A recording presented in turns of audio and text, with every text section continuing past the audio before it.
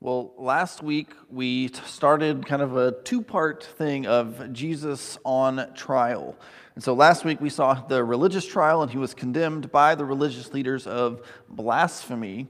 And today we're going to see his civil trial, and this is going to sound a lot more like what we are know as a sentencing, right? You're guilty, now here's your punishment. And so last week we asked, who is Jesus and what are the implications of that in our lives? And today we're going to ask, what do we do with Jesus, right? Once we know who he is, how do we respond? And our theme for the book of Mark is the journey of discipleship. And so Mark is giving us throughout his book a clear picture of who Jesus is and how we can respond as faithful disciples. So often in the book of Mark, we've seen this happens in negative examples, right? What not to do. And we're going to see more of those today. We're going to see more things not to do, but we're going to use those to help us learn and to see how we should respond instead of that way. Because, for example, we've already seen the disciples just a couple of weeks ago who said, we'll never leave him, we'll never fall away. When Jesus was arrested, they all ran away. And so that's a negative example. That's not what we should be doing. We should be sticking with Jesus no matter what comes our way. So we have to overcome that fear.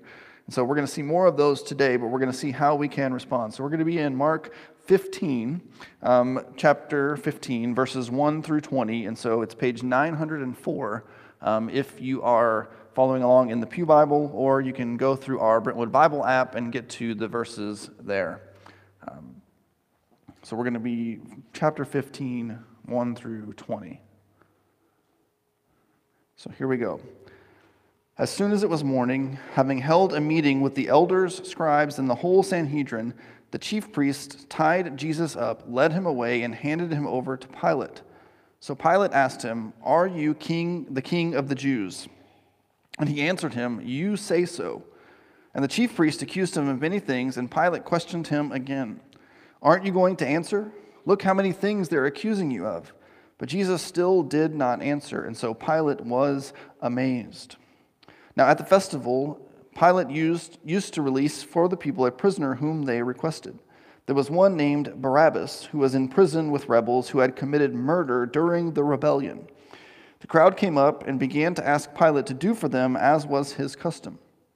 And Pilate answered them, "Do you want me to release the king of the Jews for you?" For he knew it was because of envy that the chief priests had handed him over. But the chief priests stirred up the crowd so that he would release Barabbas to them instead. And Pilate asked them again, "Then what do you want me to do with the one you call the king of the Jews?" And again they shouted, "Crucify him." And Pilate said to them, "Why? What has he done wrong?" And they shouted all the more, "Crucify him." And wanting to satisfy the crowd, Pilate released Barabbas to them, and after having Jesus flogged, he handed him over to be crucified. So what we're going to see is, we're going to see just some ways not to respond, and then how we can respond instead of that. And so first we see, don't respond with unfounded fear. This is the first verse. We see the religious leaders had their trial, right? They convicted Jesus of blasphemy. There's a couple of issues with that in their situation. One, they're trying to get rid of Jesus. First, they don't have the authority to sentence Jesus to death. So they need somebody else to do that part for them. The other challenge they have is the Romans don't care about a charge of blasphemy. They do not get into religious disputes. As long as everybody is obeying Roman rule and nobody's causing any troubles, you're fine to believe whatever you want to believe. Right? And so they need something else besides blasphemy to convince Pilate, who was the Roman governor, to sentence Jesus to death.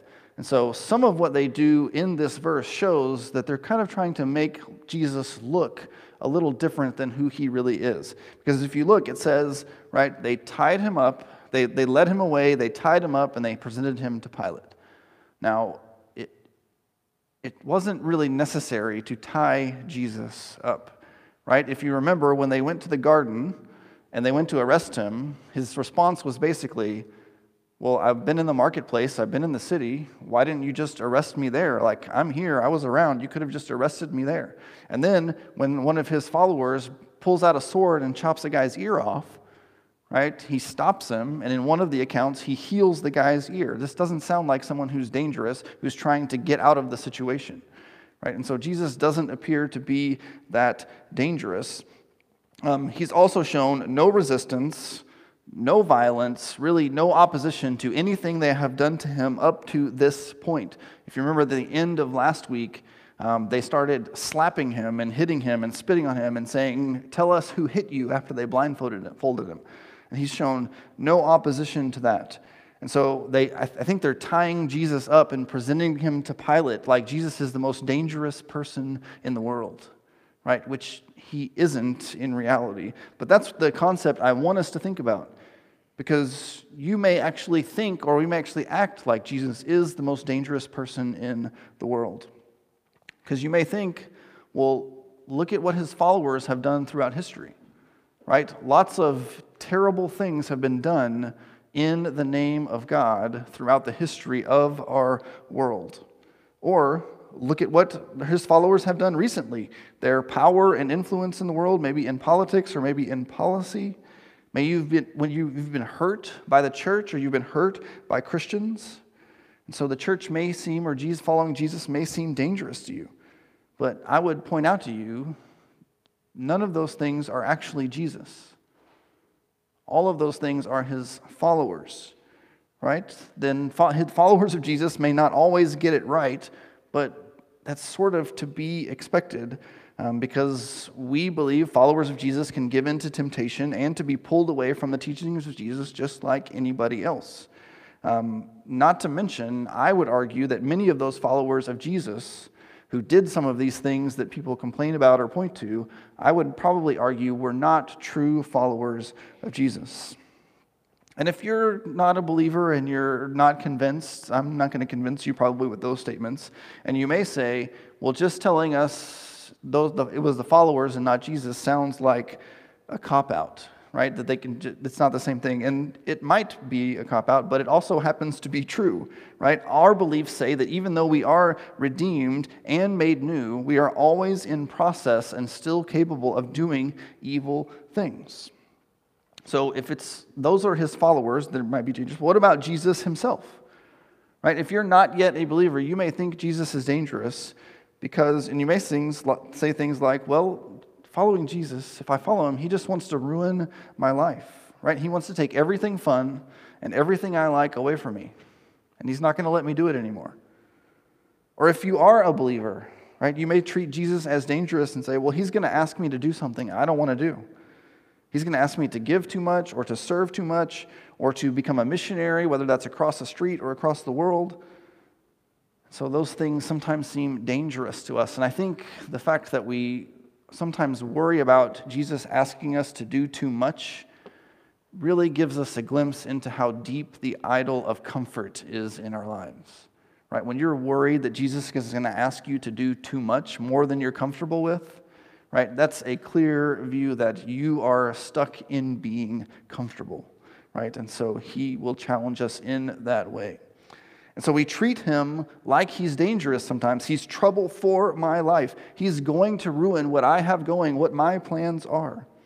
He's going to ask for more, right? But that's in reality not really all that dangerous, right? He may not ask you to give up any of those things that you're talking about, right? You don't know that. But if he does, I can almost guarantee you're not going to care.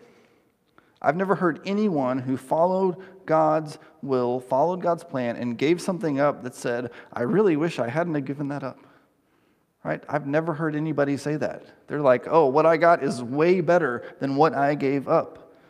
And so what we're afraid to lose is not that consequential. There's a quote, and you may have heard me use this before from C.S. Lewis, but it just made me think of this. Kind of this thing of being afraid to lose something because we don't understand how great the other thing is that out there that God wants to give us. And so this is what he says. He says, we're half-hearted creatures, fooling about with drink and sex and ambition when infinite joy is offered us. like an ignorant child who wants to go on making mud pies in a slum because he cannot imagine what is meant by the offer of a holiday at the sea. We are far too easily pleased.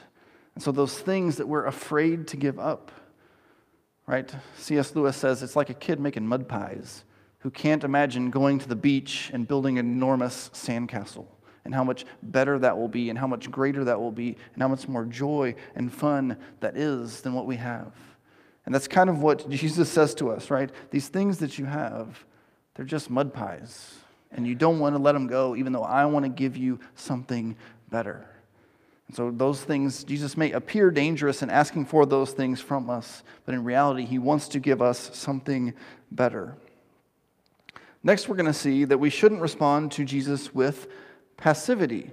And so this is Pilate all the way through, right? Pilate basically just wants to get rid of Jesus, but he does it in a way that kind of says over and over, I just want somebody else to solve this problem for me. I don't want to actually make a decision. I don't want to actually do something. I want somebody else to take care of it, right? We start right at the beginning in verse 2. He just straight up asks him, are you the king of the Jews? Hoping, I think, that maybe on his first question, Jesus will just admit to it and the trial will be over. And he said, oh, you're convicted of treason. And so moving on to the next thing. But the problem with Jesus saying he would be the king of the Jews is only Caesar can be king, and anybody else who claimed to do that was guilty of treason. And so Jesus answers, you say so, which is sort of a yes. But what he's really saying here when he says that is, yes, I am, but not in the way that you think, right? They thought of king, and the religious leaders as well, as a political ruler, right? You rule this nation or this country or this area, but Jesus didn't come for that, right? He came for a kingdom that was bigger than just Israel. It was a kingdom, it would be a kingdom that was bigger than that and would transcend actually this world. The irony in what's happening in this moment is the religious leaders were upset with Jesus because he wouldn't be a political king. That's what they wanted. They wanted somebody to come and rule them and lead them to overcome the Romans. And Jesus says, I didn't come here to do that. I came here for something else.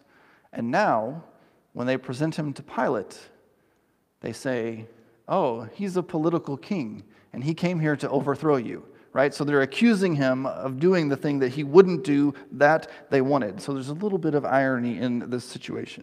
So asking Jesus straight up if he was the king of the Jews didn't work. So then Pilate tries to release a prisoner to them. Right? And so we see this with Barabbas. This was a customary thing that he did around this time. He had the authority to release one prisoner. And so he thought, hey, I'll give them two choices. Of course, they'll choose Jesus over a rebellious, murderous insurrectionist. They're definitely not going to choose that guy. They're going to let Jesus go, and I'll be off the hook. Well, that didn't really work either. But the fact that he did this implies, I think, a couple of things, and if you pick up other accounts, you can build this out a little bit more. One is that Pilate did not think that Jesus was guilty. This is made clear in some of the other Gospels. The second one is he expected the Jews to choose to release Jesus.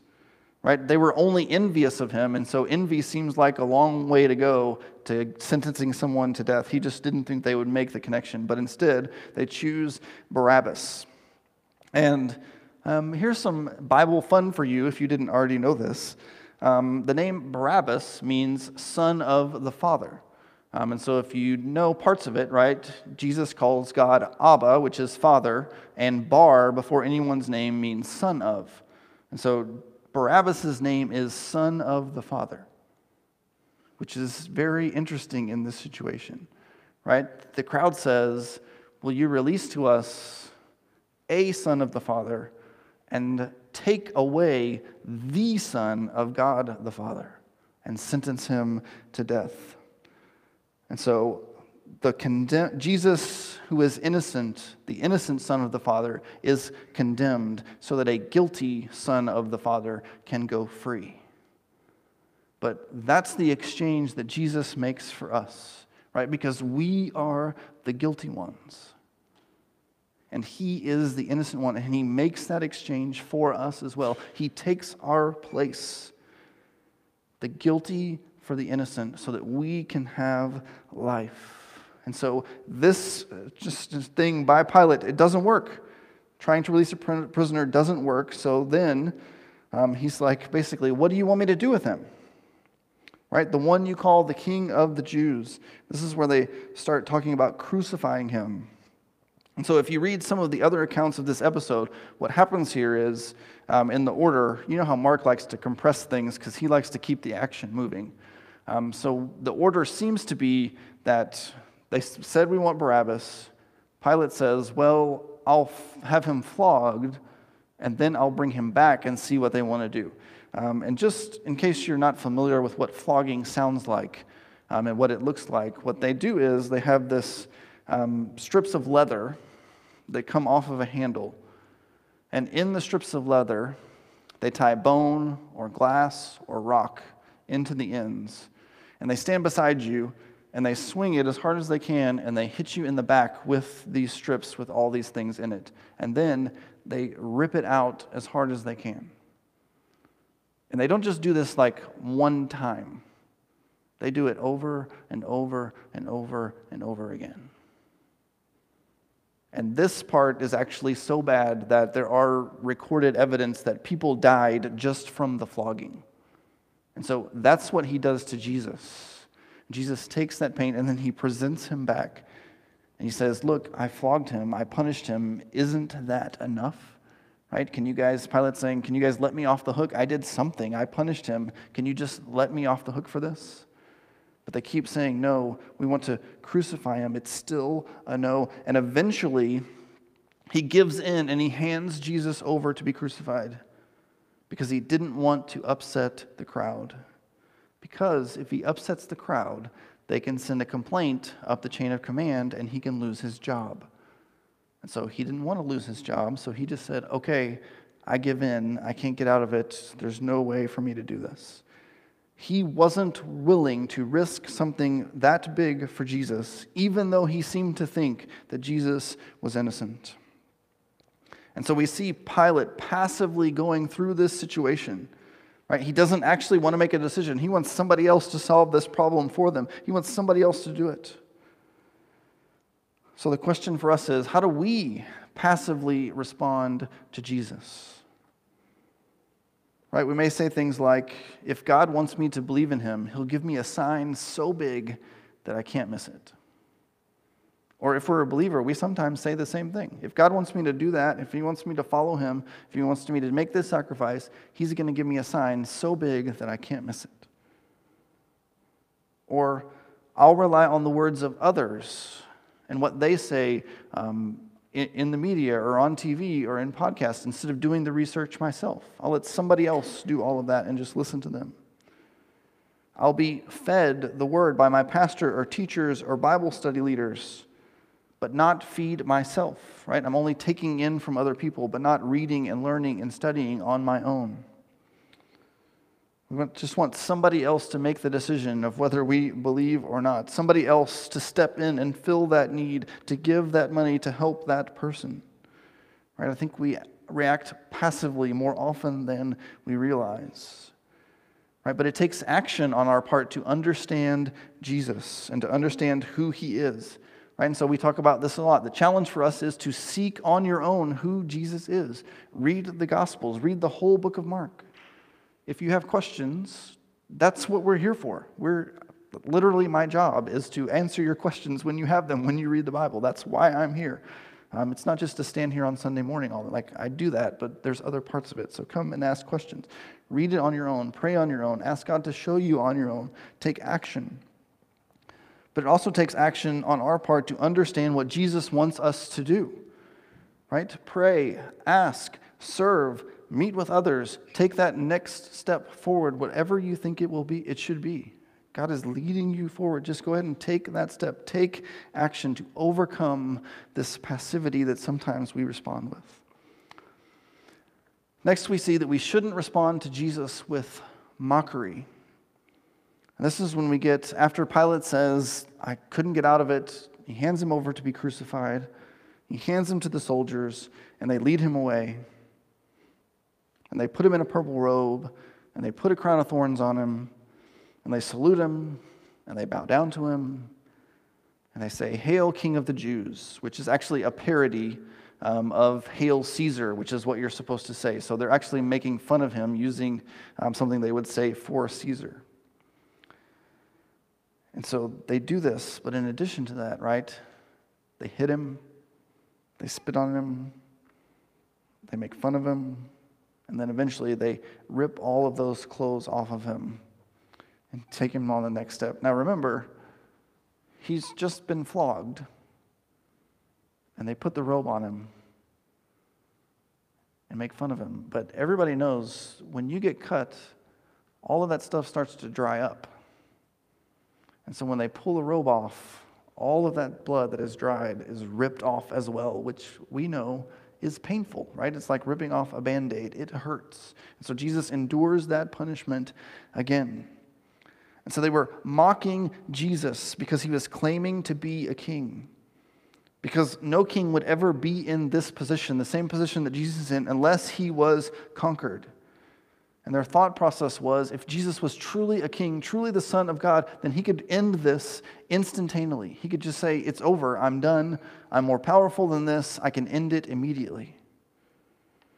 But instead, they mock him because from their perspective, he obviously wasn't a true king.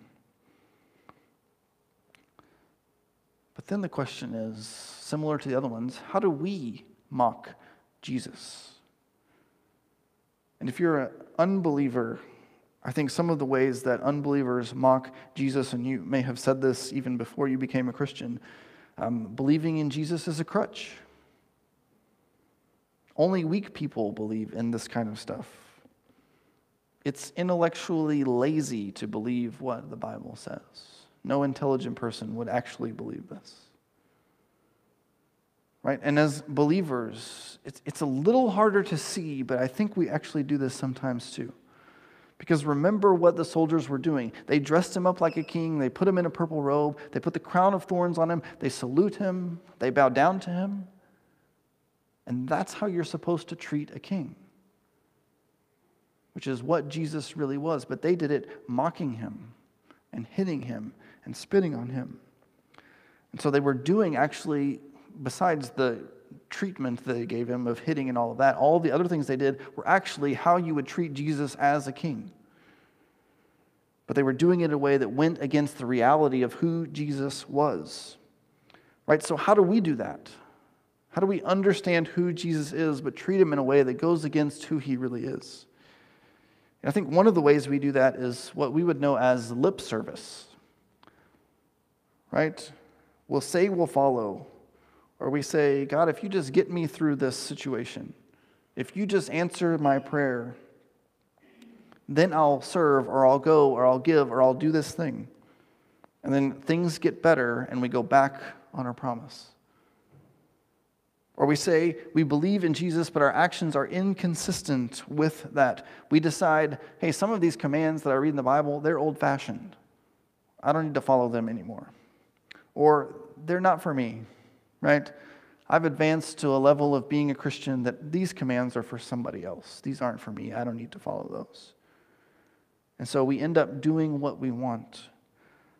But both of those, in a sense, make a mockery of Jesus and his commands. Right? In both of those, you're basically just using Jesus to get what you want, or to elevate yourself over his commands by choosing what you do and what you won't, which means I'm in authority over Jesus. And so we would say he's in authority, but we act differently in real life, which is technically making a mockery of him. And so our response is to take Jesus seriously. Even if you're not a believer, you can still take him seriously and do research and look into who he is and talk to real Christians and not just trust what you hear on TV or in the media or whatever else. And as believers, we can take him at his word for who he is. That he does love us, and he cares for us, and he died for us, and he wants to give us something better. And we can trust in him. So now that we see what not to do, I want to end with what we should do, right? We should respond to Jesus with courage. Because we've seen all the way through this account of Jesus being arrested and going to the cross. We've seen the disciples, right? They had trouble. They ran away.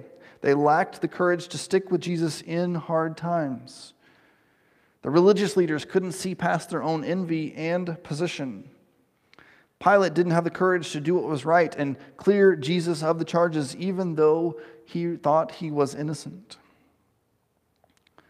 But I get it, because it's hard to respond to Jesus with courage. And I think for a couple of reasons just that I thought of this week. One is your group, your friends, your circle is actually keeping you where you are. And here's what I mean by that. If you're a non-believer, I would guess most likely most of your other friends are also non-believers. And so you're going to do what they do. And it's really hard to do something outside of what that group normally does. Because to leave means you may not have friends, they may make fun of you, they may laugh at you, they may not like what you're doing. But I think we don't just do that as non-believers, I think we actually also do that in the church. Because I've been in a lot of churches, and I think we all kind of know this intuitively, but we maybe don't talk about it. There's like levels of people in the church, right? There's the people that just show up on Sunday, and that's about all they do. And there's a group of them, and there's the people that come Sunday and Wednesday, and there's the people that go above that, and they're reading their Bibles daily, and they're praying daily, and they're doing more, and then there's leadership who are doing more, and so we even have these levels as Christians of what we actually do, and I think what we do is we find kind of where our level is, and we jump in with that group. But once you do that, it's actually really hard to say, well, I think God is calling me to do more, so I'm going to move up to the next level. Because it's the same fears, right? What are people going to say if I do that? It's going to be hard. It's unsure. And so being with other people as believers is great. It's what we're supposed to do. But I think sometimes that actually hinders us from doing some things that we know we should be doing because we don't know how our group will respond.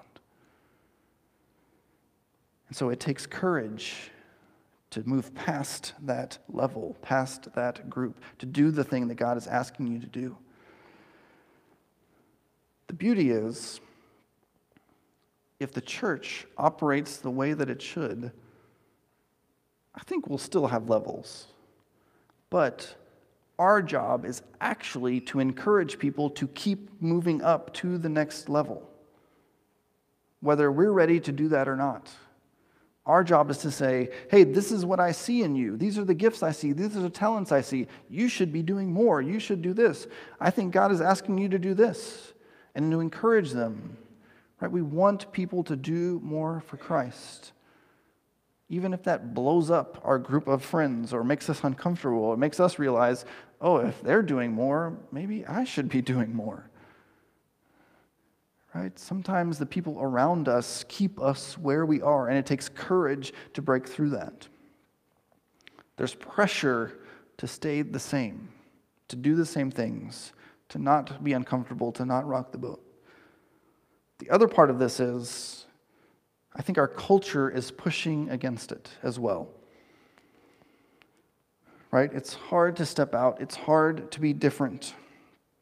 I think that's only going to be harder because we are moving more and more quickly to what what people are calling a post-Christian culture.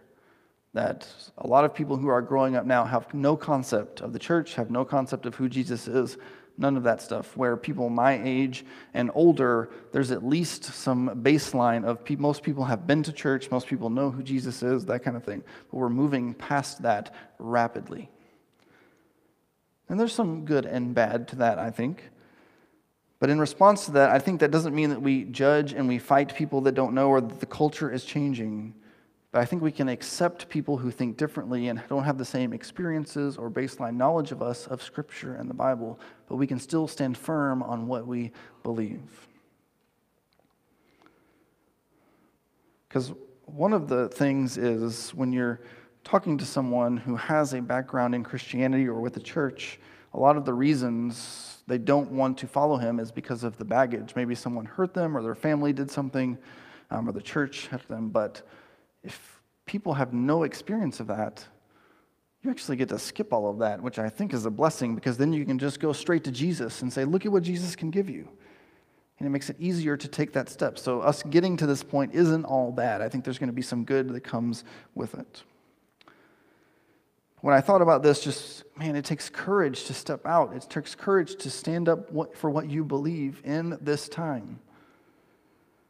But it reminded me of the verse, right? God has not given us a spirit of fear, but one of power and of love and of sound judgment, or your version may have self-control or discipline.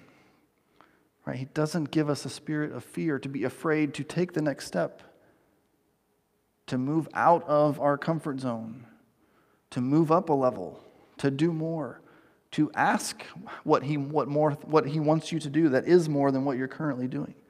Right? Sometimes that's a dangerous question that we don't want to ask. Right? What else do you want me to be doing? What step do you want me to take next? We're afraid to do that. But we can have courage because what Christ has done for us. Right? If we believe that he went to the cross, and we're talking about that the next 3 weeks. Like this week we saw the beginning of what they began to do to him with the flogging, and next week we're going to see the rest. He did all of that for us. Not because we were great, not because we were innocent, but because we were guilty. And we were sinners. And he stood in the place for us. And he took the flogging. And he took the mocking and the spitting and all of those things for us so that we could be declared innocent as we trust in him and what he did on the cross. That he stood in our place and took the punishment so that we wouldn't have to take it. So that we could be free. And if we believe in him and trust in him and give our lives over to him, he frees us from fear. We don't have to be afraid anymore. That's what he calls us to do. He frees us from the hold of the world. Right? We realize the things that we're worried about, the things that we're concerned about, are not as important as we think they are. What people think of us, our jobs, our positions, our belongings, none of those things are really as important as we sometimes think they are. He frees us for something better. Right? Building sandcastles instead of mud pies. He frees us for something better. And so as we wrap up, the question I want you to think about this week is this. What courageous thing is Jesus asking you to do? What's the thing he's saying, I think you should do this, or I want you to take this next step, or I want you to talk to this person, or serve this person, or give this, or fill this need? What's the thing he's asking you to do that you're afraid to do? That's what I want you to think about this week. Will you guys pray with me this morning? God, we come before you and we thank you.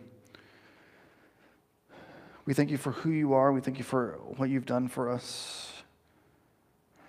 We thank you even sometimes for bad examples of what to do, because that helps us to see and avoid mistakes that we would make. So God, we pray that you would ask us not to be afraid, not to think that you're dangerous, not to be passive, but to actively seek you, to actively ask what you want us to do, to actively search out your word and in prayer and through the scriptures so that we know what you are calling us to do and to take that step. And as a body, that we would encourage people to do that. That we would have spiritual conversations among our members that tell us and encourage us and help us to see how you could use us and how we can move forward and how we can serve you and reach others so that we, not so we can be great, but so that we can see your name glorified, so that we can see your reputation grow. So God, help us to have courage to ask questions of other people and in prayer that maybe we're afraid to ask because we don't want to know the answers. Help us to have courage to act on our faith. Help us have courage to step out Help us have courage to break free of the barriers, maybe of our group or our friends or whatever it is that's holding us back. You would give us the courage to overcome, because you promise to give us that. You're working in us. So help us have the courage to seek you fully. It's in your name I pray. Amen.